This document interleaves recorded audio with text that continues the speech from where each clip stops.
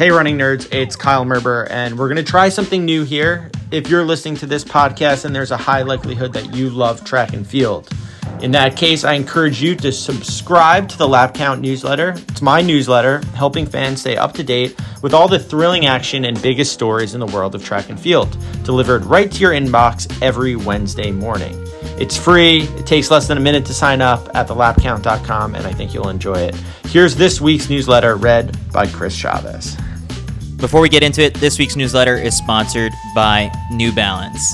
Every running shoe review uses the same few descriptive phrases that tend to contradict each other to remain as inoffensive as possible. No one is willing to commit. They're soft yet responsive, or you wear them for your hard days or when you want to recover. But my favorite is when they say that they are lighter and faster than ever, as if any runner can actually distinguish the difference between a single ounce or millimeter.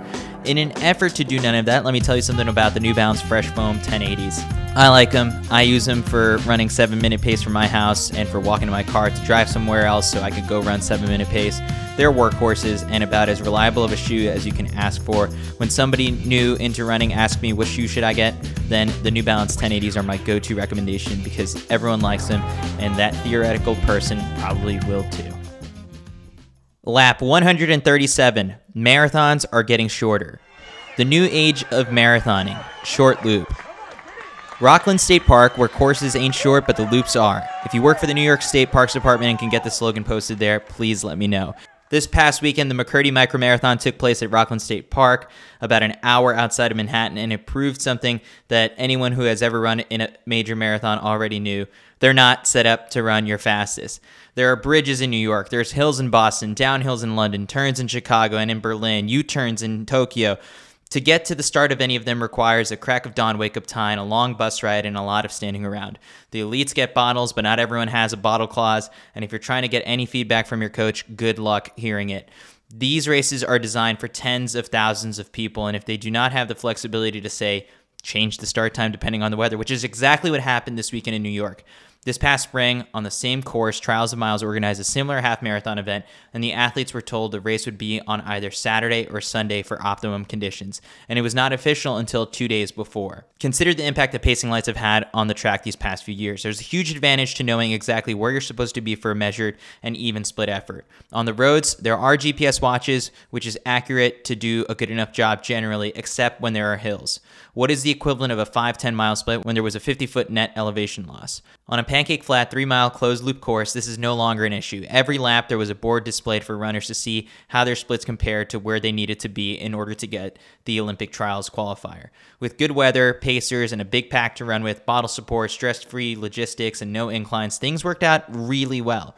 Sergey Tuma of Eritrea won the men's race handily in 2:11:04, something he has done before as his personal best is 2:09:07. However, this was his fastest marathon since 2019, but it's what happened behind him that was remarkable. 32 American men ran under the OTQ standard of 2:18 flat, and 27 of them hit it for the first time. Callie Thackeray won the women's race in her marathon debut, running 2:22:17 to jump immediately into a tie at the number 2 spot on the Great British all-time list. The 4-time All-American at New Mexico had just finished 7th at the World Championships half marathon.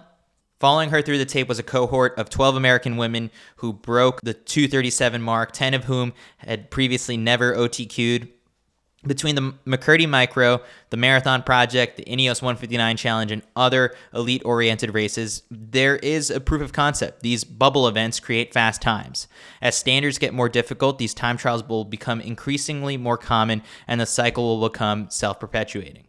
The top athletes in the world will continue going to World Marathon Majors because of the big appearance fees and prize money, until they start getting passed over Olympic team selections because some dude ran 2:01 in a vacuum rather than 2:03 in Berlin. Can you imagine how fast Kelvin Kiptum or Tigges Assefa would have run had they not had to go over even the smallest speed bump, make a harsh turn, or worry about taking tangents? When theorizing with a friend about this dystopian future, he said, "I cannot wait until we can focus on just racing again." I hear that. It sort of feels like I'm getting close to that place on the track. Being the 12th place finisher in a time that I used to consider fast just doesn't impress me anymore. My qualms with marathon running are more about the dispersal of talent rather than the disjunction of courses. And maybe if chasing fast times puts the fittest athletes in the world on the same course on the same day in head-to-head matchups, then that's worth giving up running past national monuments through screaming crowds to do so. But City marathons are special because it's the one sport in which 40,000 people get to compete with the elites, right? And those participants are the ones funding the whole thing. Maybe the problem is having time-based qualifying standards that force athletes to stop competing with each other and only with the clock. Is there another option?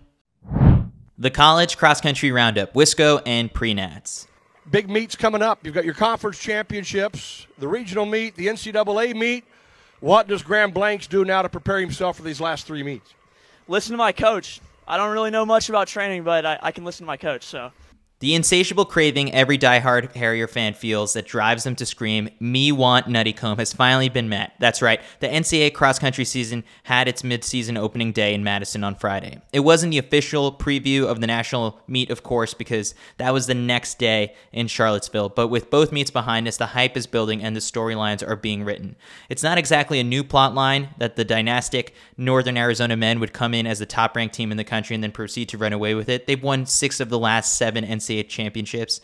But from an individual standpoint, pre-race odds would have listed the top 2 returners from last year's meet, Nico Young and Drew Bosley, or the 5,000 and 10,000 meter champion from Stanford, Kai Robinson, as the favorites.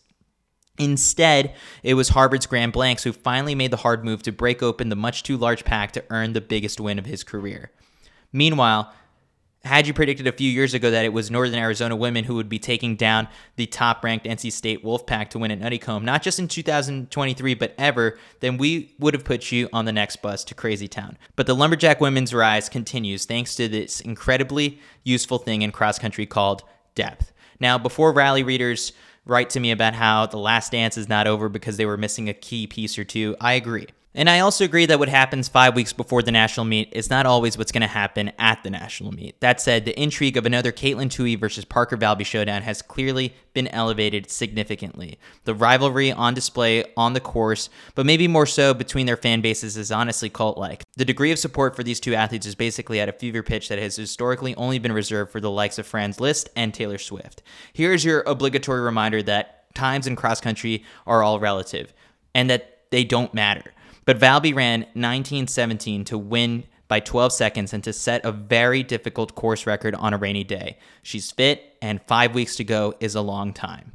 Over at Pre-Nats, the Pre-Nats didn't have the same star power as its Wisconsin counterpart, but it did introduce us to some new names to watch. Ben Shears, 14:07, 5,000 meter personal best. Didn't put him on my radar coming into this one, but cross country isn't track, and I won't make that same mistake again. He led Arkansas to a dominant victory. The Razorback men posted just 35 points and moved from number 21 to number 8 in the national polls as a result.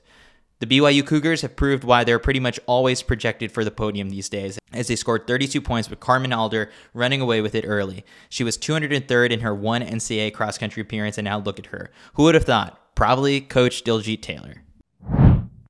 The Grand Marathon Championships.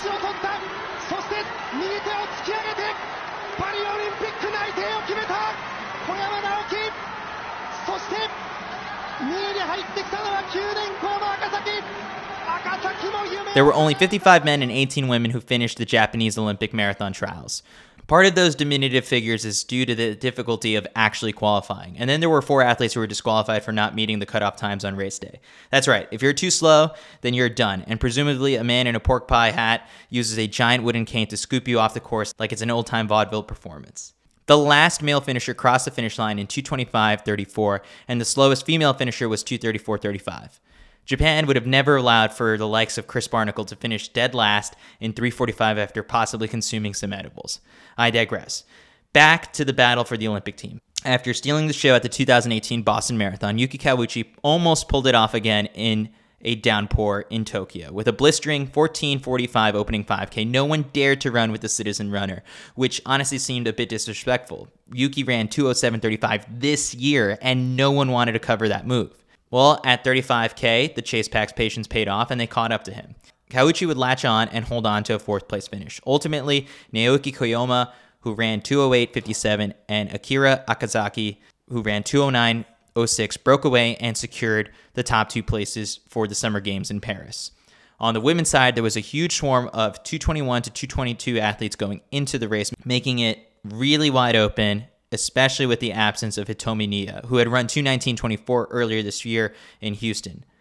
Despite her relatively modest personal best of 225 coming in, Yuka Suzuki embraced the moment and the elements to break the tape in 224, with Mao Ichiyama finishing right behind her in 224.43.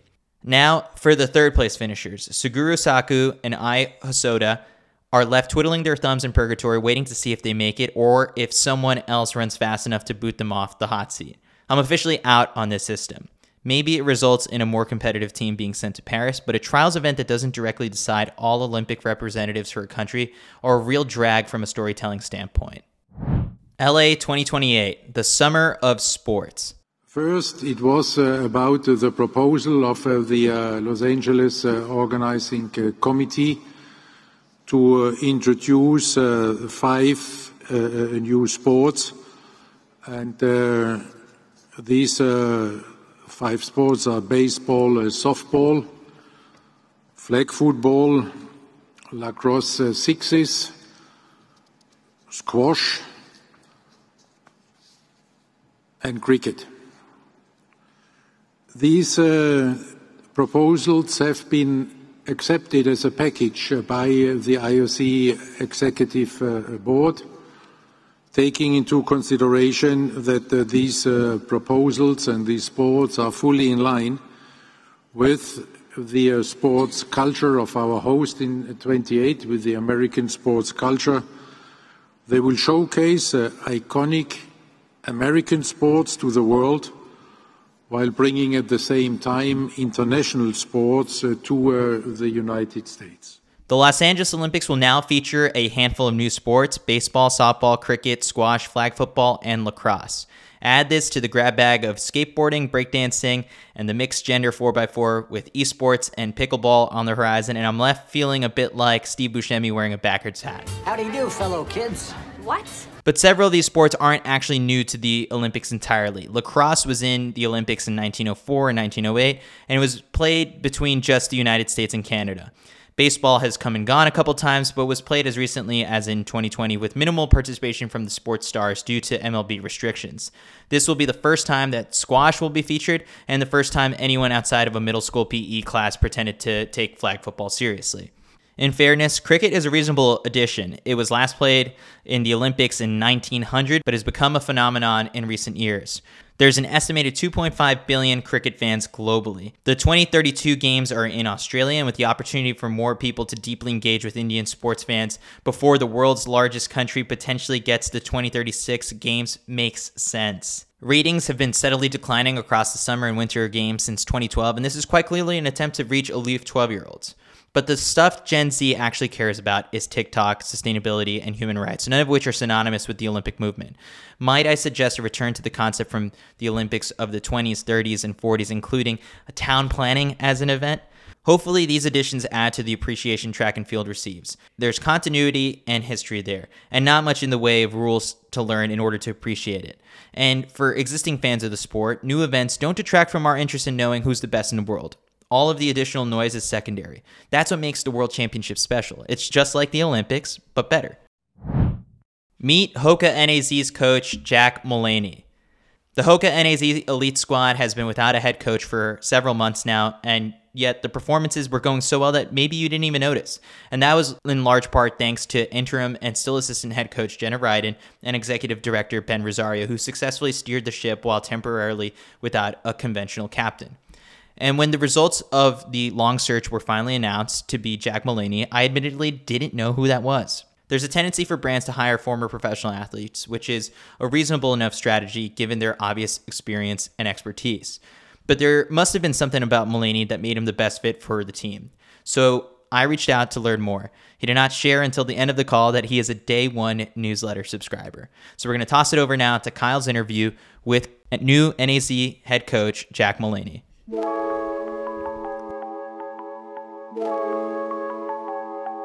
First and foremost, congratulations on the new role. Of all the things that are probably very exciting right now, what's like the one thing that you're most excited about, whether that's, team-wise or maybe even on a personal level? Because I know this is a big move for you. For me, I think the biggest thing is I'm really just excited about being able to work with a group of awesome human beings. I think at the professional level, everyone's a really good athlete, but what continues to impress me as I meet with the athletes and even the staff and the board members associated with the team is everyone's just a genuine good person. And when you're around good people, that's sort of the seeds for success. And I'm just really excited to work with them. It makes me feel like anything is possible. And as it relates to the team, I think if you zoom out and look at the history of NAZ Elite since its inception in 2014, it's been this steady growth over time. And we're at a pretty cool place with Chris this year, obviously LSU winning the U.S. Marathon Trials a couple of years ago, but Adrian being on the world team this year, it's at the best that it's ever been. And I'm really excited to join the team at this time. I know you spent, 7 years in Portland, and therefore you're probably heavily influenced by Rob Connor, if that's fair to say. And sure. My antiquated understanding and impression of his training, high mileage, long intervals. Tell me if I'm far off on that, but how would you describe your coaching philosophy, I guess kind of up against that philosophy that Rob has and has worked for him? First of all, what I'll say about Rob is, I owe so much of my career and just opportunity in this sport to him. And there's nobody that I've been around who's more authentic and true to who he is to everybody. He's the same person to our athletics director as he is to me, as he is to the athletes. And I just appreciate that about him so much.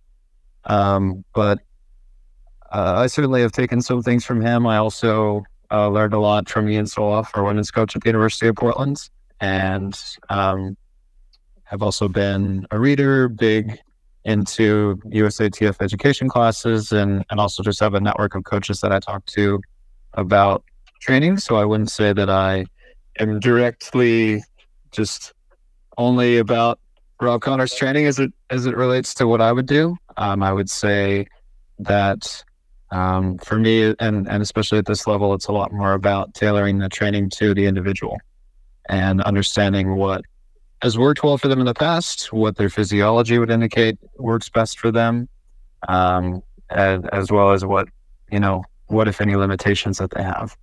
So it's not about a system for me as much as it is about the individual.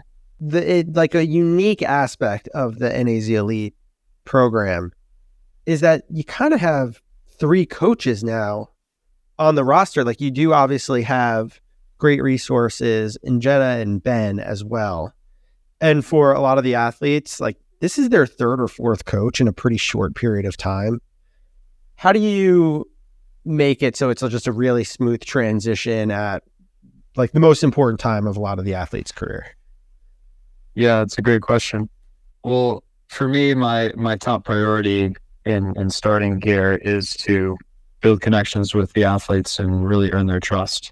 And you certainly don't do that by coming in and making a whole bunch of decisions. I think you come in and talk to them and observe for a little bit and figure out the things that are going well before you make any decisions. And to your point about having Jenna and Ben on staff, I think that's an advantage for us because it's not just my expertise that we're pulling from. It's going to be a real collaborative effort. And Jenna and I are going to be very aligned moving forward in terms of coaching the athletes. And we want it to be, if I'm at a workout or if she's at a workout, that what the athlete is getting is going to be something very similar because it's flowing from a very aligned thought process. So I guess you kind of touched on this in the idea that you're coaching to the individual rather than just a specific system. And Ben kind of said in the press release, that what stood out to you is that you can coach the modern athlete and then you're up to date with all the latest in training methodologies. I guess explain, as if I'm 5 years old, what exactly does he mean by that? Or how is coaching today different than it would be, say, 10, 20 years ago? That's an interesting question. I think I can't necessarily say how it was 20 years ago because I wasn't coaching at that time and wasn't even an athlete at that time. I was 10 years old, but um, but I think now what maybe is a trend is that the athletes more than ever want to take an active role in their training process, and they want to have a collaborative approach when it comes to determining the training that works best for them, rather than maybe more of an authoritarian structure that's been the case in the past. And that certainly doesn't mean that was the case for everybody, but certainly they want to play a role in it. As for any certain methodologies, I think I would consider myself a student of the sport, and so obviously threshold training is something that's become very popular, and I don't think it's something where you should just say, oh, it's because it's popular, that's what we have to do. I think it's my responsibility as a coach to do the research to see what the merits of it are and if there could be some benefit for a particular athlete, rather than simply adopting it as a religion. But that would be the case for anything that becomes popularized, or even training methodologies that maybe were around 30, 40, 50 years ago that maybe have fizzled out. I think it's my responsibility to be a student of all of those and continue to read and research so that when an athlete comes to me, I can be pulling from a variety of different ideas or approaches to find one that works best for them.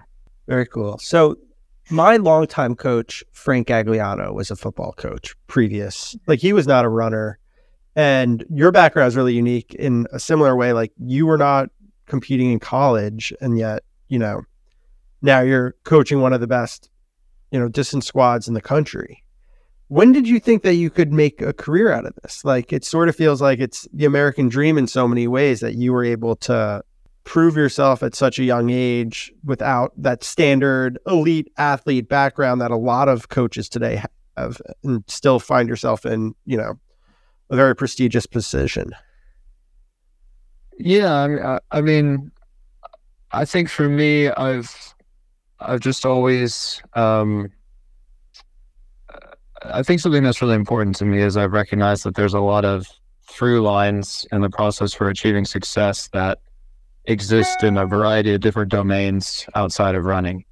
There's so many things that you can learn from, whether it's artists or other sports or the business world. And so I bring an experience where I was a musician growing up and I played a variety of different sports, and I worked a job in the business world straight out of college for a little bit. And I feel like we can leave a lot on the table as coaches if we're only sourcing the running world for our inspiration, for our approaches, for the things that we value, for our philosophies. And so I've just always tried to see my background as a strength rather than as a weakness, because I didn't run 27 flat in the 10K, or, I didn't make the Olympics as an athlete, or shoot, I didn't even run Division I in college. I think for me, it's been about seeing what I bring to the table as a strength and really trying to magnify that. As to your question about when I knew that or believed that I could coach at this level, I don't know if there was ever a particular moment. I just think over time, going back to Rob Connor, I think one of the things that he told me when he first hired me was, he said, there's a lot of things that this program does well at Portland, but there's some gaps, and your job is to fill the gaps as best as you can. And so I just started with that, just trying to fill the gaps. One of those was in the weight room, getting our team into the weight room. So I learned as much as I could about strength training and tried to implement a regular strength training program for our team. Some of the things that we do from a cultural perspective were ideas that I generated, and over the course of time, just started to pick up more and more things. And It got to a point where we had some alums graduate, athletes graduate from the program, and they asked if I would coach them post-collegiately. And once I started to do that and really was trying my hand at coaching them directly, writing their training and that sort of thing, and having some success with it, that's when I think started to believe that I could do this at this level. Very cool. I know we've never spoken before, but I feel like I'd come run for you. You won me over. Here's what else you need to know from this past week. Well, Titus Akira, who ran 2:02:57 to become the 6th fastest marathoner in history, was banned 10 years for doping violations. In addition to failing multiple tests, he went and tampered, which is a big no-no. The good news, the AIU did identify the complicit doctor. Elvis Kipchoge Chemboy, the coolest name on the circuit, won the Toronto Waterfront Marathon in 2:09:20, along with Buze Dariba in 2:23:11. American fans may like to know that Emily Durgan finished 5th in 2:26. It was her first marathon finish, and she qualified for the Olympic trials. The New York City Marathon suffered some major blows this week as a long list of dropouts were announced, including defending champion Evans Chebet, two-time champion Geoffrey Kamworor, and 2022 world champion Gautam Ghebreselassie. Here's to hoping that Chebet pops up in Valencia and breaks 2 hours. After 2 decades with Nike, Kenenisa Bekele has agreed to a new sponsorship deal with the Chinese sports brand Anta. It feels like the bigger story is not that he left Nike, but that he's still signing fresh contracts at 41 before he races Valencia in December. I also appreciate the NN running team acknowledging his departure and legacy with a really cool video.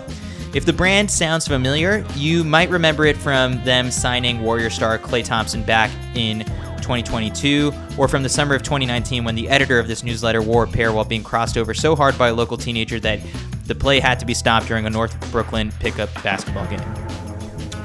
The World Athlete of the Year nominations just came out, though my winners are in. For the women, it's quite obviously Faith Kipyegon because of the records and medals and all that stuff. And for the men, it's Kelvin Kiptum because he ran 3 marathons in under 2:02 in 10 months, including winning 2 majors and setting the world record. But Kyle, Valencia was in 2022 is what you might be thinking. Well, it was in December, and after those votes were counted, so I'm counting it for 2023. Besides, if you care about concepts like years, good news, they don't let me pick the winners anyway. Thanks so much to New Balance for supporting this week's newsletter and filling my shoe closet. All gear reviews are in the opinions of myself, and any claims on how they will impact your performance is not being signed off on by me or any legal departments. Can you do me a favor? Share this newsletter with your friends. We'll catch you next week.